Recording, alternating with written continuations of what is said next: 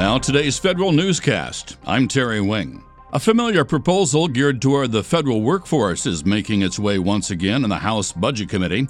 In its 2019 proposal, the committee wants federal employees to contribute more toward a defined benefit retirement plan. And again, it seeks to end the special Social Security supplement for federal workers who retire before age 62. The committee's budget proposal is moving on to the full House, but it's unclear whether it will be considered or voted upon. The Education Department plans to make cuts to its telework policy. The agency has told employees they'll need to work in the office at least 4 days a week, starting with the new fiscal year in October. About 1 in 6 education employees currently teleworks at least 3 days a week. Another 30% teleworks at least 1 day a week. Education says bringing more employees into the office will lead to greater collaboration. The State Department is hiring. In plans obtained by Federal News Radio, the department has authorized the hiring of 450 employees, and along with other efforts should boost department staffing to 1,340 new hires in the near future. The Foreign Service will get about 40% of that amount, while the rest will be civil service. President Donald Trump has signed legislation aimed at helping agency inspectors general protect whistleblowers. The bill authorizes the creation of a whistleblower protection coordinator within each agency's Office of Inspector General. Under the law, these coordinators will educate employees about protections from whistleblower retaliation.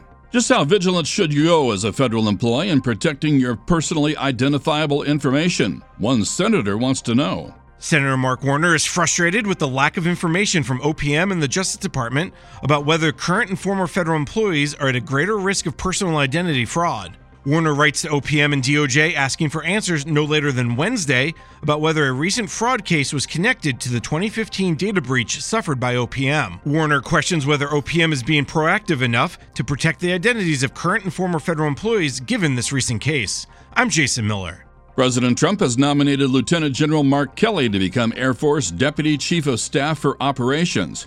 Kelly currently serves as commander of the 12th Air Force and Air Force Southern. Army Chief of Staff Mark Milley says the newly launched Army Futures Command will focus on emerging technologies when it opens its doors at a new facility to be named soon. Milley says, for example, the command is looking to hypersonics to provide greater accuracy and lethality, as well as cyber and artificial intelligence to provide better access to information and faster decision-making. 5 cities are still in the running to host the 500-person facility: Austin, Boston, Minneapolis, Philadelphia, and Raleigh. The Pentagon says it's giving its new CIO more authority over cloud computing, but as Jared Serbu reports, it's not clear how far that authority will extend. In a brief statement last night, the Defense Department said the new Chief Information Officer, Dana Deasy, will lead DoD's Cloud Initiative, but officials didn't specify what that initiative includes. The statement does not specifically mention the Pentagon's upcoming JEDI procurement, a multi-billion-dollar project involving commercial cloud computing services. Up until now, that effort has been led by DoD's Cloud Executive Steering Group. Jared Serbu, Federal News Radio. Agency are one step closer to being able to take advantage of higher thresholds for micro purchases and simplified acquisitions. The Office of Management and Budget says provisions in the 2018 Defense Authorization Bill increased the micro purchase threshold to $10,000 and the simplified acquisition threshold to $250,000.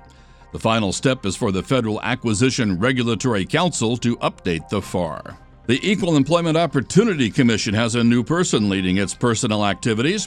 More now from Tom Temin in today's management report. Kevin Richardson becomes the EEOC's Chief Human Capital Officer. He was Associate Deputy Administrator in the Veterinary Services Branch at the Agriculture Department, where he ran program support services. That included HR, information technology, and financial management. A longtime career official, Richardson also had stints in the Agricultural Marketing Service, Treasury's Bureau of the Public Debt, and at the U.S. Trade Representative's Office. I'm Tom Temin. And the agency that administers the Thrift Savings Plan says the worst of its customer service challenges for telephone response have been resolved. The Federal Retirement Thrift Investment Board says customer service representatives are now answering nearly all the participants' calls to the TSP's thrift line within the standard 20 seconds, and that fewer than 1% are being dropped. The Federal Retirement Thrift Investment Board says it hired more staff and trained new employees more quickly to resolve customer service challenges.